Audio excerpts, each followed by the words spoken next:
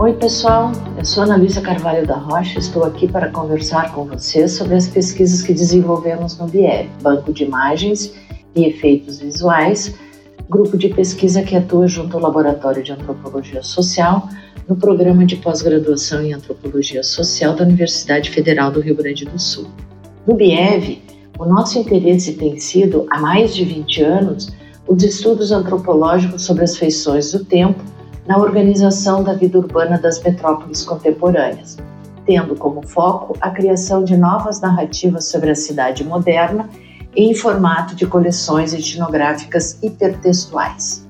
Aproveito aqui para convidar vocês a explorarem o nosso site www.urgs.br/BIEV. Neste podcast, queria contar um pouco as razões que nos levaram a narrar com as imagens as formas de vida social nas grandes cidades. Na minha trajetória pessoal, esse desafio se iniciou com a escrita da minha tese de doutorado sobre estética da desordem e a formação de uma civilização urbana no sul do Brasil, tendo como foco a cidade de Porto Alegre. Momento em que me deparei com as dificuldades de acesso a diversos acervos documentais sobre as memórias e as histórias das cidades brasileiras, assim como com os efeitos que essas dificuldades podem acarretar para nós que interpretamos e queremos conhecer as formas da vida urbana no Brasil. Sem dúvida, todos nós que trabalhamos no país, no campo de pesquisa com história, memória e patrimônio, sabemos os obstáculos que representam em nossos estudos e pesquisas reunir documentos sobre o processo fundacional de nossas cidades, tais como plantas, como mapas, como fotografias, filmes, pinturas e até mesmo desenhos. Documentos que, por diferentes suportes, fotos, filmes, escritos, sons, iconografias, poderiam nos ajudar a compreender as narrativas, por vezes distorcidas, sobre a vida que transcorre nos centros urbanos do Brasil e que tendem a nos levar a desconsiderar a riqueza da diversidade e da heterogeneidade do que ocorre na vida dos seus habitantes. Após a finalização do meu doutorado, me dei conta, portanto, da urgência de tornar acessível a um grande público uma totalidade ampla de imagens e documentos da cidade de Porto Alegre com as quais eu trabalhei na tese. Imagens que poderiam ser reunidas, na minha ideia, na época, sob a forma de coleções em um mesmo ambiente de consulta, em termos de um modo de um banco de conhecimento e que permitiria àqueles que o consultassem conhecer, assim, os múltiplos sentidos que orientaram os processos de destruição criativa, ao mesmo tempo que de criação destrutiva, que conformavam e conformam ainda a paisagem urbana de Porto Alegre. Meu retorno ao Brasil me fez ver que o Museu Virtual da Cidade poderia ser uma forma da minha tese contribuir para os trabalhos que se realizavam dentro dos museus, bibliotecas e outras instituições municipais da cidade de Porto Alegre. Não para ajudá-los, obviamente, na sua missão de preservar e conservar acervos documentais sobre a história e a memória de Porto Alegre, que estão sob a sua guarda, mas de auxiliá-los, modestamente, a tornar acessíveis seus acervos a grande público, além de divulgar as pesquisas que estavam sendo feitas por nós na cidade de Porto Alegre.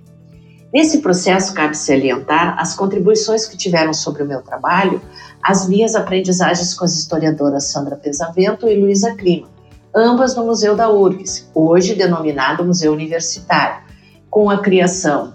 tanto de exposições fotográficas quanto a produção de museus de rua.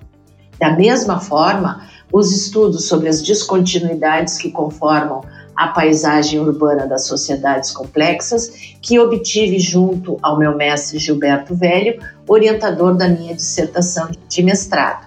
Da mesma forma, os estudos sobre o imaginário promovidos por Gilbert Thuram, cujo acesso me foram possíveis pelas mãos de Michel Maffezoli, meu orientador de tese de doutorado.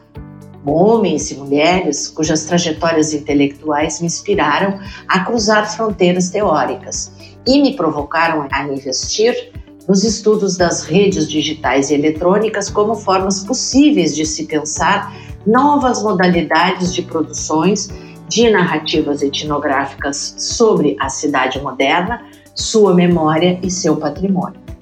Mas foi certamente o convite para trabalhar no Laboratório de Antropologia Social, feito pela minha colega, a professora Cornélia Ecker, que atua na coordenação do Núcleo de Antropologia Visual do Programa de Pós-Graduação da URGS, que me permitiu concretizar minhas aspirações. Juntas, iniciamos a proposta de criação de um museu virtual da cidade, um espaço onde seriam disponibilizados no mesmo ambiente de consulta coleções de imagens e multimídias antigas e recentes sobre a cidade de Porto Alegre. Criamos para isso o projeto integrado de pesquisa, onde buscávamos o estudo dos jogos de memória dos habitantes de Porto Alegre sob a ótica dos itinerários destes grupos urbanos e das suas formas de sociabilidade. A partir daí, iniciamos uma trajetória aventurosa de pesquisa com a direção da ideia de construir online um museu virtual da cidade. Nascia assim, em 1997, o Banco de Imagens e Efeitos Visuais, a criação de um museu virtual da cidade, como um projeto de pesquisa dedicado a narrar as memórias do patrimônio da comunidade urbana de Porto Alegre através de documentos etnográficos em formato multimídia e acessíveis na internet. O museu virtual, que nos permitiria pesquisadores e habitantes de Porto Alegre operar com certos conjuntos documentais existentes em acervos de instituições que, submetidos a uma gestão eletrônica e reunidos as imagens que nós próprias nos estávamos produzindo sobre a cidade, formariam um repositório digital sobre a vida urbana porto-alegrense. Nesse encadeamento de acontecimentos foi que criamos duas modalidades de repositórios digitais. O BIEV Data, pensado para pesquisa local, e o BIEV Site, que na época nós denominamos Estação Porto Alegre, que seria então posto disponível na web. Essas duas modalidades de repertório digital ainda existem e só podem ser acessadas através de um velho computador que guardo comigo e cujos programas instalados nos dão acesso a ambas as plataformas, embora offline, sempre que posso disponibilizo para os nossos pesquisadores e bolsistas a sua consulta, para que eles possam compartilhar das nossas memórias das pesquisas que deram origem ao BIEV, como um grupo de estudos do Programa de Pós-Graduação de Antropologia Social. E foi com esse trabalho, ainda bastante embrionário, que obtivemos o Prêmio Destaque do Salão de Iniciação Científica de 2002. Falo aqui no plural, porque essa aventura jamais seria possível sem os bolsistas e os pesquisadores que na época atuavam no BIEV junto comigo e a professora Cornélia Ecker. Embrionário sim, sem dúvida, porque estou relatando para vocês as memórias de uma pesquisa com o Museu Virtual, pessoal, em fins de 1990. Quando eu retorno do meu doutorado, me desloco do Museu da URGS para trabalhar no Laboratório de Antropologia Social e quando inicio a rica parceria de pesquisa de mais de 20 anos com a minha colega de profissão Cornélia Ecker e de um projeto de pesquisa que foi financiado pelo CNPq e a FAPERGS na época. Nesse momento, vivíamos os efeitos do tempo na nossa própria prática da pesquisa com as redes digitais e eletrônicas. Estou me referindo aqui aos limites que nos impunham na transposição do BIEV Data para a web, o BIEV Site, alguns limites no uso das tecnologias da informática. A ponto 3 aqui, a velocidade precária da internet na época, os processos ainda bastante rudimentares de digitalização das imagens que tínhamos disponíveis, além das dificuldades de usabilidade e da própria navegabilidade na web. Enfim,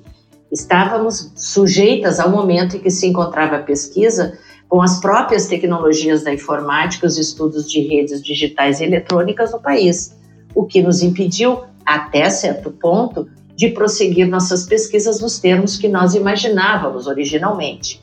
Mas veja a ironia, essas limitações não nos fizeram abandonar o sonho de narrar a cidade com imagens, muito pelo contrário. Elas nos conduziram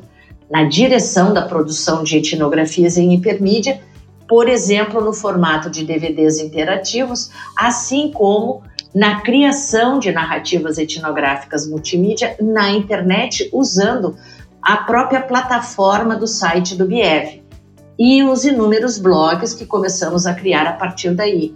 porque através dessas narrativas começávamos a aprofundar os estudos de modelização dos jogos de memória e da gestão eletrônica de acervos multimídias sobre a cidade de Porto Alegre. Todo esse trabalho de narrar as cidades com imagens foi assim batizado com o nome de etnografia da duração.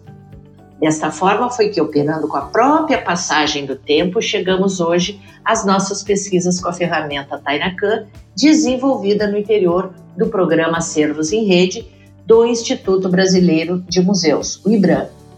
Estudos que têm nos permitido retomar o nosso antigo sonho, de criar um Museu Virtual de Porto Alegre através do processo de gestão e publicação de coleções etnográficas multimídia no formato de hipertexto,